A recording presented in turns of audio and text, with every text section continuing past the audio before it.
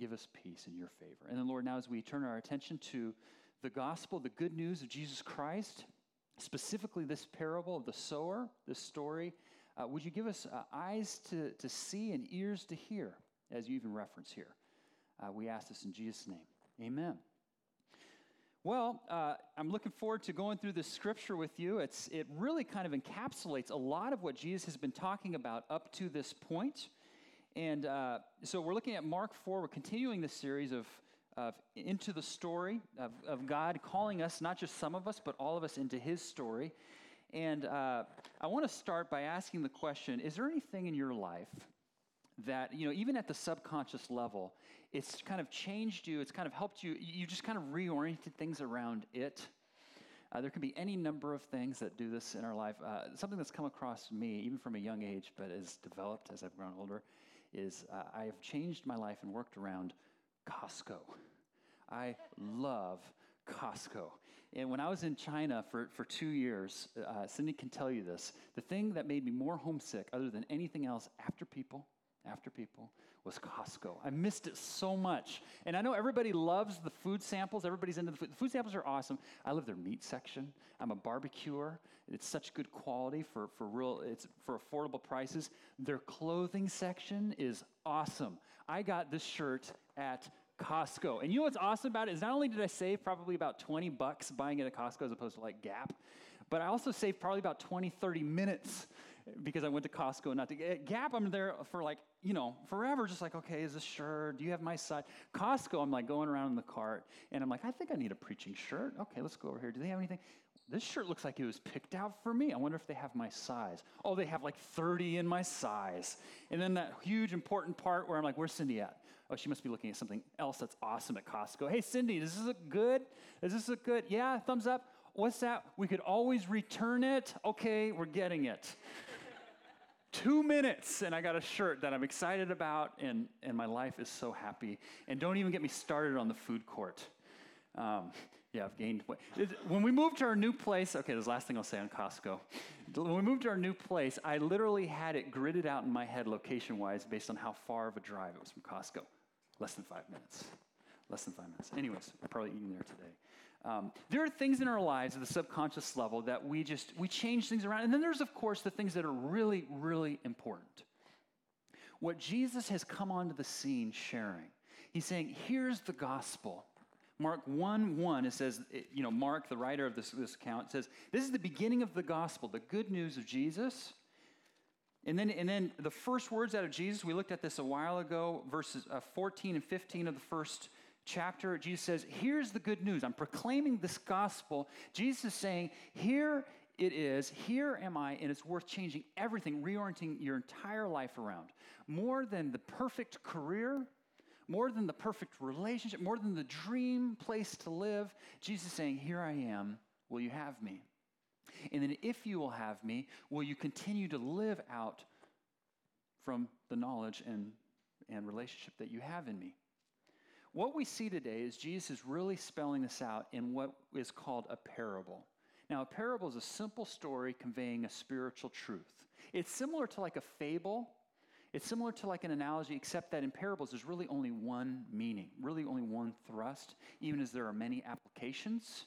Jesus was the master of parables. If you look at the accounts in the Bible, he's telling parables all the time. Well, this is no doubt one of, if not the parable of parables. We see that in any number of ways. When he starts this whole thing out, he says, listen, you got to get this parable. Verse 3. And then he brackets it off after he's told the parable, they who have ears, let them hear. This is important. And then in verse 13, he even says, when the disciples are trying to figure out what it means, he said, guys, if you don't even get this parable, as important as it is, as first as it, in pride of place as it is, how are you going to get the others? And he explains it to them. This parable of parables really helps us understand what Jesus is all about and how he calls us not only to receive him once, but on an ongoing basis, live for him and the power that extends from that. It's the gospel. It's the good news of Jesus. And there's a number of wonderful insights here I want to take away and consider with you today. And so how we're going to break this down is really in three parts. We're going to look at the key to this parable. We're going to look at the call of this parable, and then we're going to look at the power of this parable. Okay, the key, the call, and the power. So first, the key to this parable. How this text, verses 1 through 20, can be broken down is it's in three parts. First, Jesus tells the parable. Then there's this little interlude of a couple verses where he's talking with his disciples. We'll come back to that. And then the final third is he is explaining, he's interpreting the parable. He's helping them understand it. And the parable is this.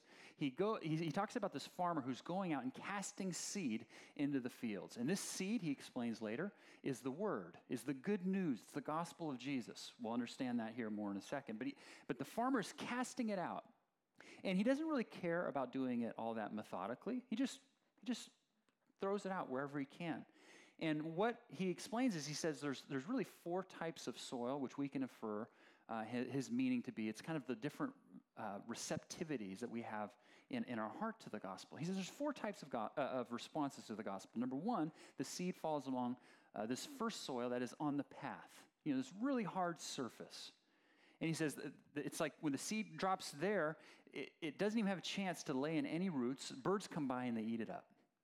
The second soil is along rocky places. Think gravel. It has a little bit of, some roots, but they don't go very deep. It sprouts up really quickly, but the sun comes out, scorches it, kills it. It withers away. The third seed grows up among thorns. And the thorns, Jesus says, choke it out. And so it's unable to bear fruit. And then finally, the last soil the seed falls along is the good soil. And he says in verse 20, this is the soil where it hears the word, accepts it, and produces a crop 30, 60, or even 100 times what is sown. Now, we'll get into understanding what Jesus is talking about, but first, the key to unlocking what Jesus is talking about here comes in this middle section where he has this little interlude with the disciples. And it's really this mysterious thing because a lot of people have actually had a lot of trouble. It's bothered them with what Jesus is saying. He quotes the prophet Isaiah and he says, those who, I tell parables so that they will ever be seeing but never perceiving, ever hearing but never understanding. What's going on there? A lot of people say, is Jesus just saying, I'm telling parables so that people won't get it? How do we understand this? I think the best way to think about what Jesus is saying here is this. There's been a lot of people who've been coming after him to just see what he's about. Remember, this is before the days of television, of YouTube, and all of that. And so, Jesus is their equivalent TED Talk. I want to go out and hang out and, be entertained for a little bit. He's performing miracles. That's cool. Let's go see that. These healings, he has a reputation for having a run-in with the establishment, either political or religious. That's cool to see. Let's go check that out. So literally thousands of people are coming to see what Jesus is all about. And what he's saying here is there are people, he's saying that crowd of people aren't coming to him for him, and they're not coming to him for his underlying message. They just want to be entertained. And so he's telling parables, therefore, to kind of filter it out a little bit. He's trying to filter for people who are deeply, genuinely interested in him for him. Check out what it says in verse 20. It says, when he was alone, this is after he told the disciples the parable of the crowd, and then before interpreting it for them, he says, when he was alone, the 12, that is the 12 disciples, and the others around him asked him about the parables.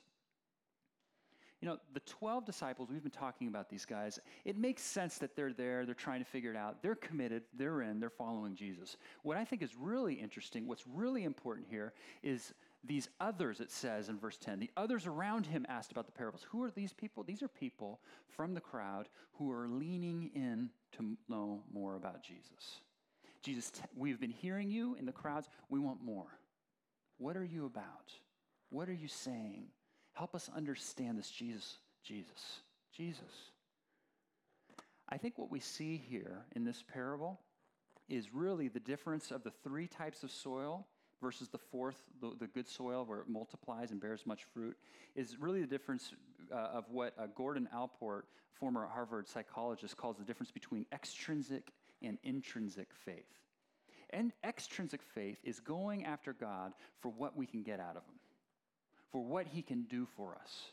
Intrinsic faith is going to God for who he is. Extrinsic faith, I believe, in this parable, the seed along the path, it's saying, oh, this is interesting so far as my curiosities are met. The path where it's just eaten up really quickly. Or along the rocky path, this is interesting so far as it's comfortable. Or the third seed among the thorns. Oh, this is interesting, provided I don't need to rearrange my life at all or adjust my priorities. Intrinsic faith, however, says, God, I receive what you have before me for who you are. It's interesting to me, in Mark 8, that is 4 chapters from where we're looking at today, there is a time where some guys come up to Jesus and they say, hey, Jesus, just give us a sign from heaven, and we will believe. Can you do a miracle? And right now, here and now, we'll choose to fall on our knees and worship you for who you are. Do you know what Jesus does in that instance? It says he lets out a huge sigh. Oh. And then he says in response, how long will I put up with you guys? And then it says, the very next verse, he left them, got in his boat, and went to the other side of the lake. No sign. He performed no miracle. What's going on there? Why would Jesus do that? It's because to Jesus, the biggest sign, the biggest miracle that he gives us is right here in our hands. It's the Word.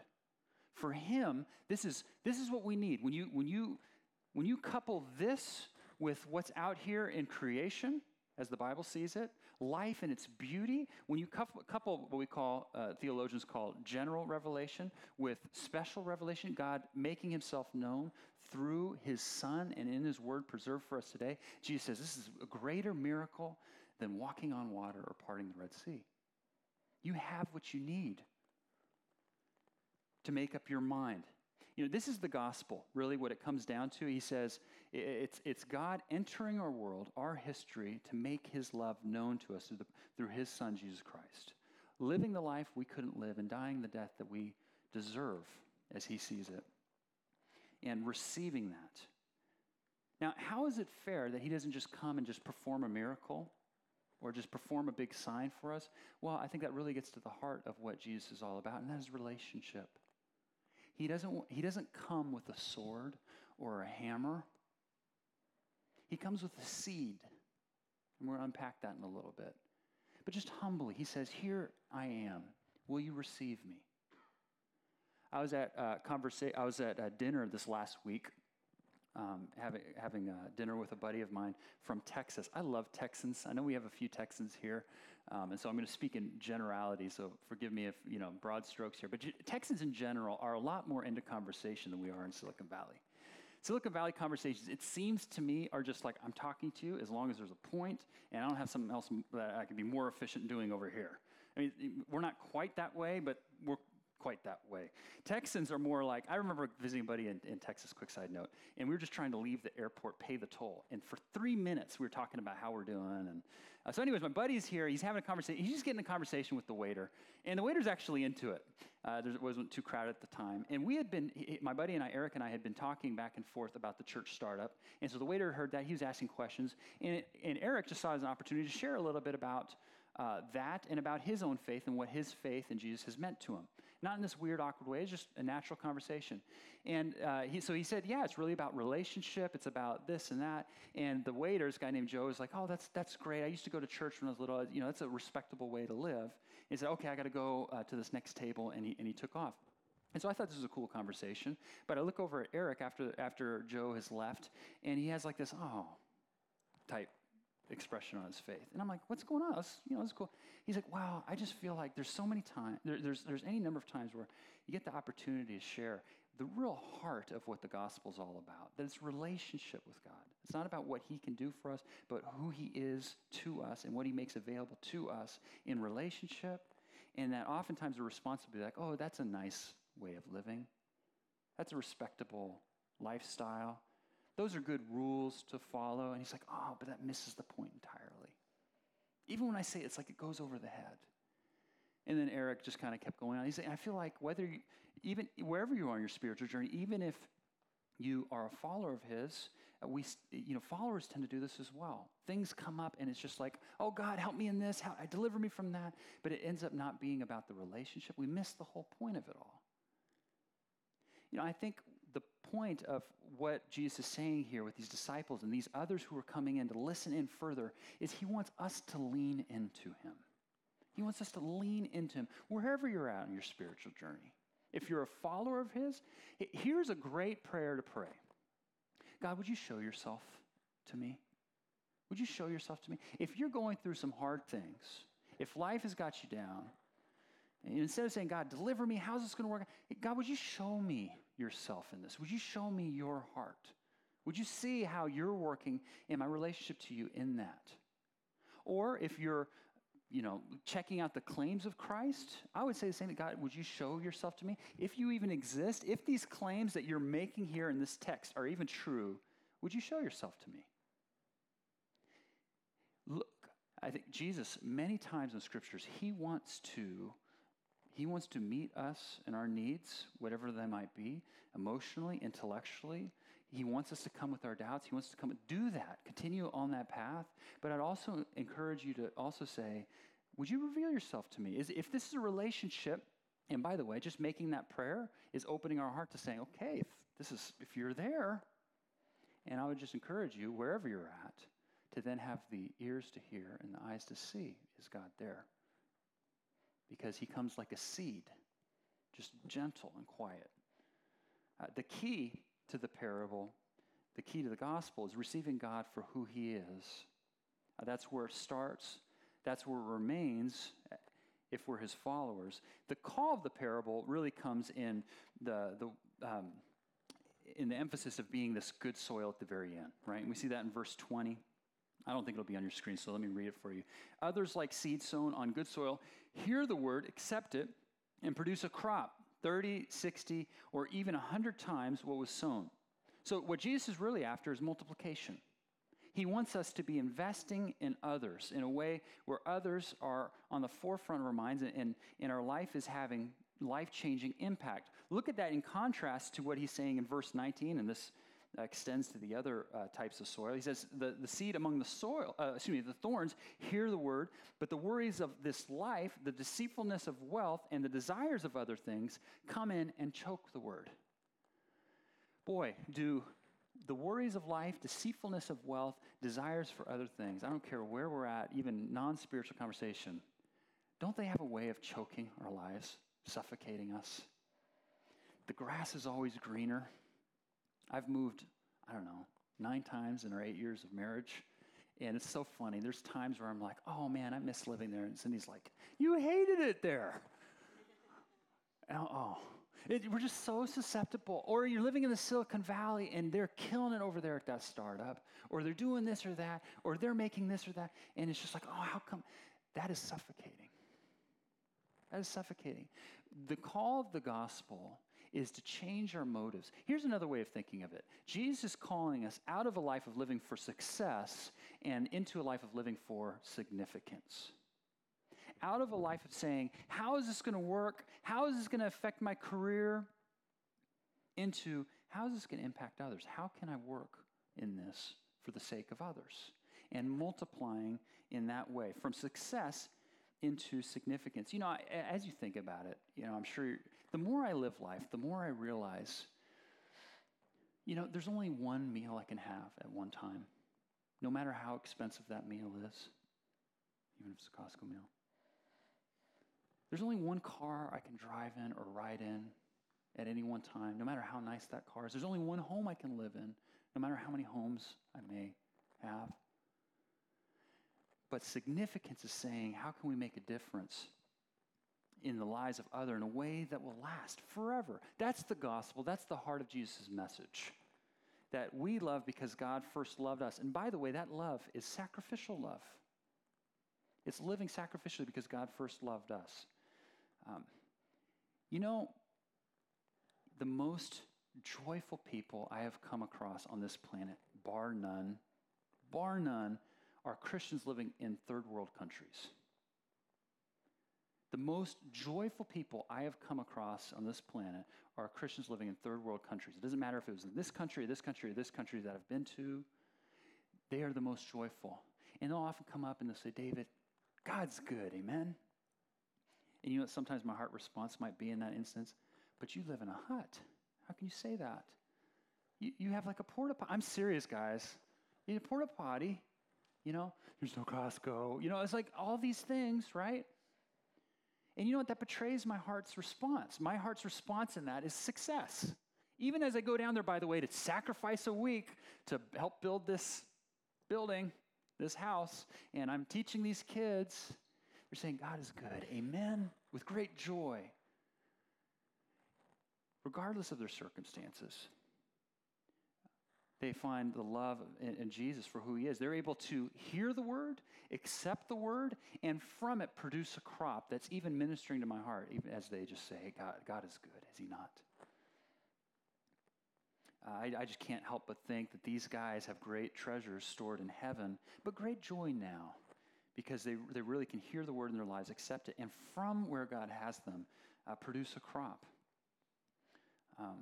I really believe that this is probably our biggest challenge, the biggest struggle for us as individuals or as a church collectively living and operating in the Silicon Valley. Because we've said there's a strong current here to find ultimate value, purpose, meaning in things like the worries of life, the desires, the deceitfulness of wealth, the desire for other things. There's a strong current. It's not that those things are bad. We can be grateful and should be grateful for these things. I'm not saying those are bad. They're not. No, they're good. Praise God for them. But if they become our ultimate thing, they can always let us down. And they will always never be here in the end.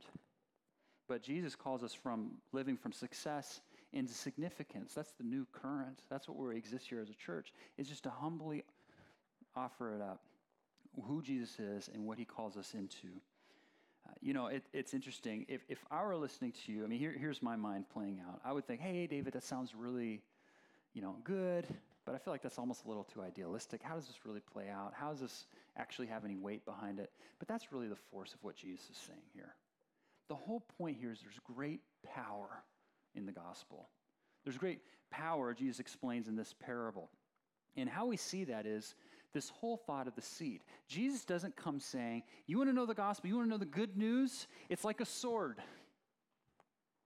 I'm just going to strike the enemies, we're going to take the land. Or it's like a hammer, we're just going to whop people into submission. Or, thunder and lightning. He doesn't say any of that. He says, the gospel is like a seed.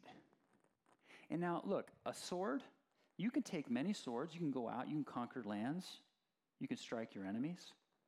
But with a seed, just one seed, you can plant a tree.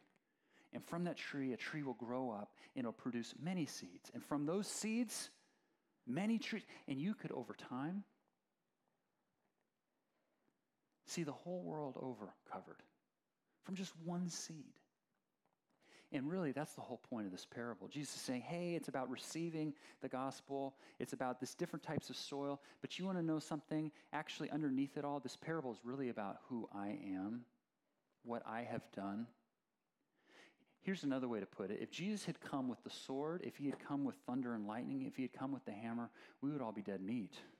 But he didn't come that way. He came, he says of himself, unless a seed falls into the ground, he says in John 12, and dies, it remains only a single seed. But if it dies, it produces much fruit. This parable is pointing forward to what Jesus would do on the cross. Because on the cross, he became essentially like the seed in each of these three soils. He was thrown onto the ground, he was trampled, he was eaten up. On the cross, he was like the rocky path. It was like he had no root. The sun came up and it scorched him. Or he was among the thorns, and he was choked out and suffocated. He was killed on the cross, that there might be new life planted in us. And we might take that and give that to others. Again, not with hammer bashing you over the head into submission, which, by the way, if you've ever experienced that out on Castor Street or whatever, someone say, you better believe or else. No, the seed is just, here's Jesus. What do you take of it? Here's who he is. What do you make of it? And the power of the gospel, the promise, is we can have lasting impact and life-changing significance. Significance that will outlast death itself even, is the promise. Even all life itself. That's the power of the gospel. If we, even in the midst of life crises, even to the point of death itself, we can live forsaking ourselves and living for others. I want to show you a picture of a girl who's having an incredible, incredible impact.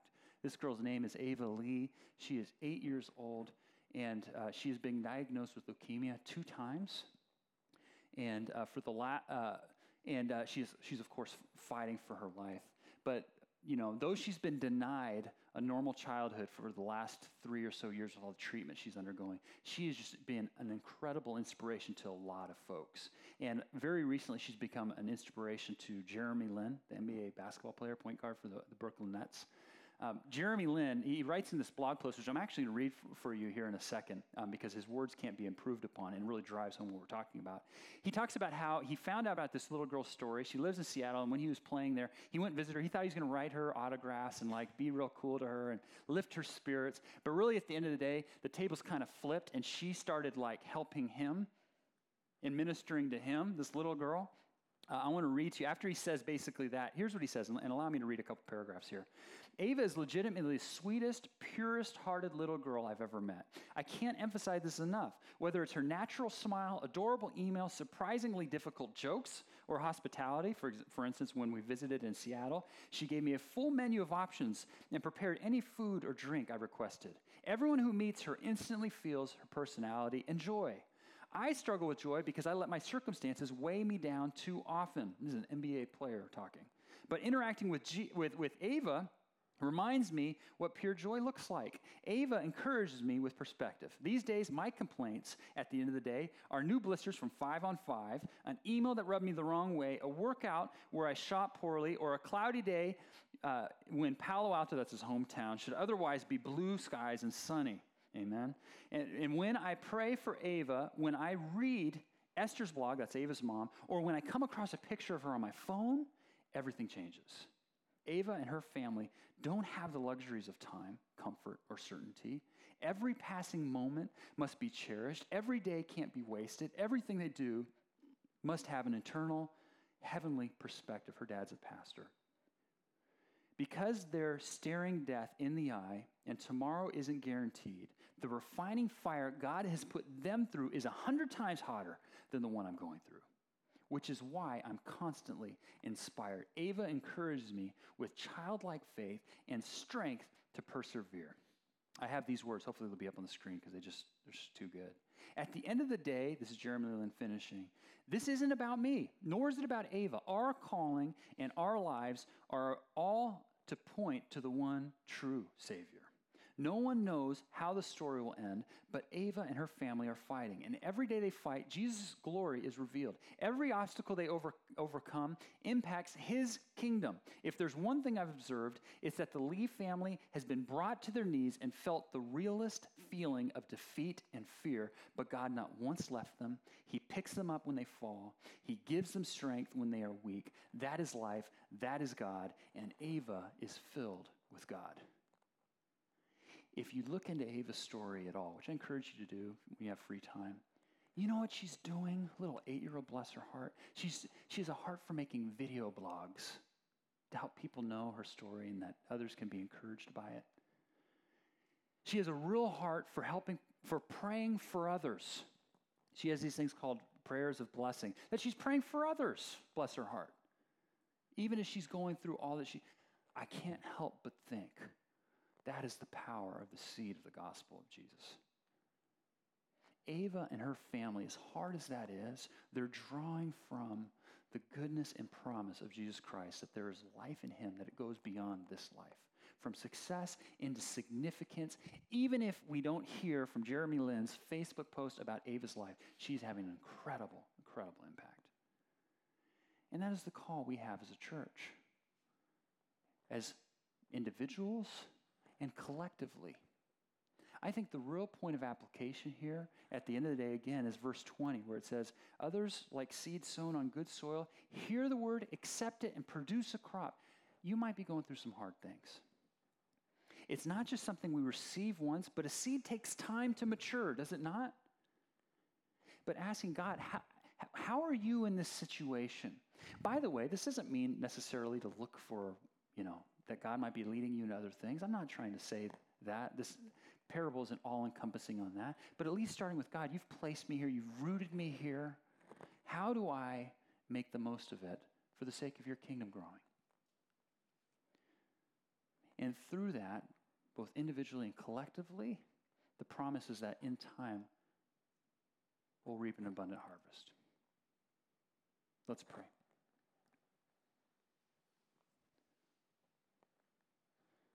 Lord Jesus, the only reason why we can have the audacity to talk this way and think this way is because of your overwhelmingly